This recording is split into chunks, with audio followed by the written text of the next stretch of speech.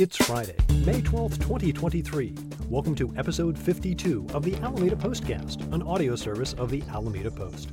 I'm your host, Scott Peeler. That's right, the Postcast is now over a year old. Our first episode was back on April 29th of last year. In addition to our regular episodes, we've also featured 3 special episodes, including last week's sit-down with Elisa Rosera and John Brennan of the Alameda Warming Shelter. Thanks again to Elisa and John. In this edition of the Postcast, the Planning Board approves a 309-unit low-income housing development for Alameda Point. South Shore residents are not happy with rent increases due to construction. A pair of shootings leaves no one injured. The Portola Festival is coming back, and Alamedans wonder if the noise will return as well. If your allergies seem worse, you're not alone. Details on Alameda's bridges and why one of them is unique in all of the United States. Plus, a look at events this Mother's Day weekend. These stories and more on this episode of the Alameda Postcast. Our top story: on Monday, May 8th, the Planning Board unanimously approved a project that will bring 309 housing units to Alameda Point. The project is called Rebuilding Existing Supportive Housing at Alameda Point and goes by the acronym RESHAPE. The project is bordered by Midway Avenue, Ardent Way, Avenue B, and Pan Am Way and will replace 200 deteriorating Navy dormitory units in the Main Street neighborhood. This is basically the area that sits in between Almanac Brewing and Main Street. RESHAPE will eventually provide units designated for low-income, very low-income, and extremely low-income residents. I say eventually because at this moment the area lacks the necessary infrastructure to support the development. The first step will be to install water, sewer, electric, communications, and stormwater drainage. The city is at the beginning of an 8-year housing cycle, and the RESHAPE campus will be constructed in phases over those next 8 years. The project's partners include the Alameda Point Collaborative, Building Futures with Women and Children, and Operation Dignity. The 3 organizations respectively focus on families, women and children escaping domestic violence, and services to veterans. The developer is Mid-Penn Housing Corporation. The project now moves on to City Council for final approval. For a complete look at the RESHAPE project, including maps of the area and the proposed layout, see Karen Jensen's article at alamedapost.com/news. While you're there, be sure to check out Adam Gillett's article and accompanying pictures of the opening of Dignity Village, the transitional housing facility located at 2350 5th Street. Last week, Karen Jensen reported on the City Council meeting that addressed the Community Needs Assessment. Also during that meeting, Council heard from numerous tenants of South Shore Apartments who strongly objected to the property owner's application to recover approximately $24 million of capital improvement costs through rent increases. The tenants petitioned for an emergency moratorium on the capital improvement project pass-through. Unlike other Bay Area cities that limit the pass-through to tenants at 50%, Alameda allows property owners to recoup 100% of the costs. The City Council held a special meeting on the subject Thursday night. Look for Ken Durr's article on this developing story at alamedapost.com/news. This month, Alameda police have already responded to 2 reports of shots fired. Neither of the incidents resulted in any injuries. On Monday, May 1st, APD received a call about an attempted shooting that occurred near the Roadway Inn on Webster Street. Shell casings were found in the motel parking lot. Surveillance footage and guest interviews determined that one person fired a handgun several times at another person. Both parties left the area, and APD determined that the intended victim was unharmed. No motive for the shooting has been discovered, and no arrests have been made. This past Tuesday morning, a local resident confronted men who were allegedly trying to steal his catalytic converter. Gunfire was exchanged, neither party was injured, and the alleged thieves left the scene.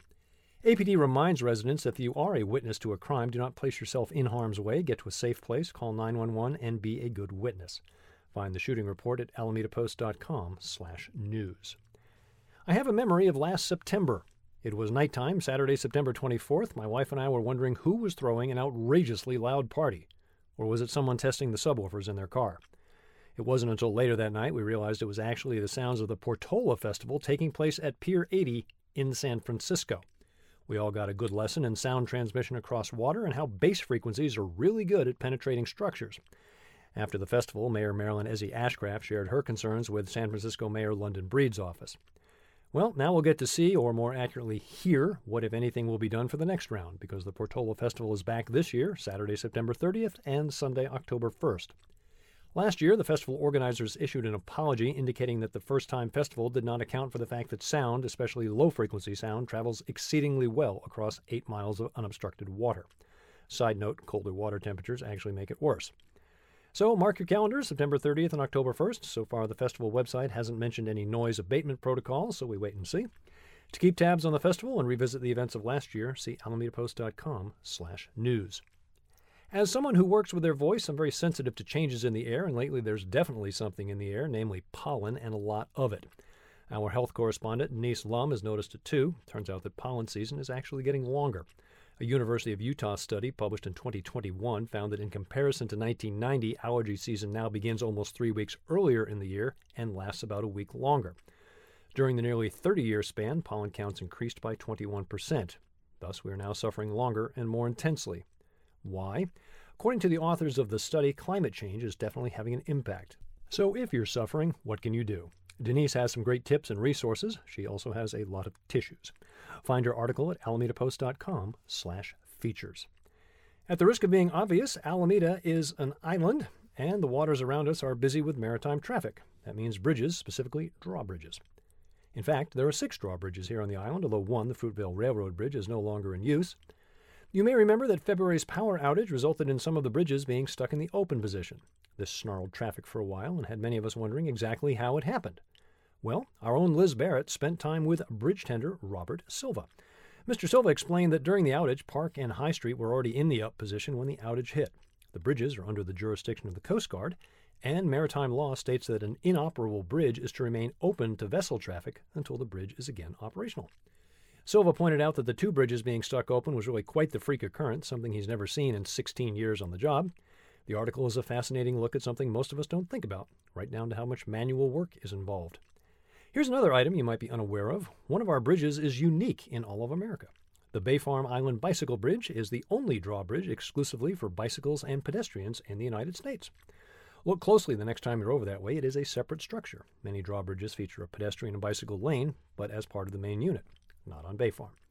Follow along as Robert Silva shows Liz the, dare I say, ups and downs of being a bridge tender. Find her articles at alamedapost.com/news. Mother's Day weekend upon us, lots going on. Let's spend a little extra time looking at ways to celebrate. How about spending some time walking and learning about the history of Bay Farm Island? Dennis Evanosky's 3-part walking tour comes to a conclusion on Sunday with Bygone Bay Farm. The developers arrive. This is the same tour that was presented on Saturday, May 6th. After exploring the early history of Bay Farm in previous walks, Dennis takes a look at how Bay Farm transitioned from farmland to residential. The tour lasts a little over 90 minutes. To reserve your tickets, visit alamedapost.com/tours. Dennis has already provided some great background with his article entitled Building Out Bay Farm Island. From the early developments in the 40s through the townhome developments of the 60s and 70s, the dealings of the Concerned Citizens Committee, and on into what we now know as modern Bay Farm. As always, Dennis spills some great historical tea as we meet the cast of characters behind now familiar landmarks. Find the story at alamedapost.com/history. This Saturday, take Mom to Germany without even leaving the island as Almanac Beer Company presents their first annual MyFest. German music, great food, and of course, beer. The event is free and open to all ages.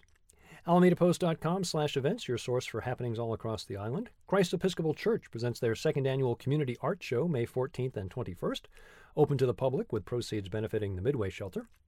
The Food Bank Players present a double feature of Pyramus and Thisbe, along with A Midsummer Night's Dream. This weekend, find them at Franklin Park, 6 p.m. Friday and Saturday, with a Mother's Day matinee Sunday at 2. Saturday night, join the West End Arts District and Art Reach as they present The Art of San Quentin, a 45-minute guided art walk showcasing artworks made by death row inmates at San Quentin. The event is free, but reservations are strongly recommended. Head to the Frank Bett Center as they participate in the East Bay Open Studios project, as well as hosting Alameda on Camera. Get active with Mom at the Mother's Day 5K and 10K at Eureka Park. You can pick up your bib early at Lauren's Closet on Friday and Saturday from 10 to 5. There's plenty of family fun as well.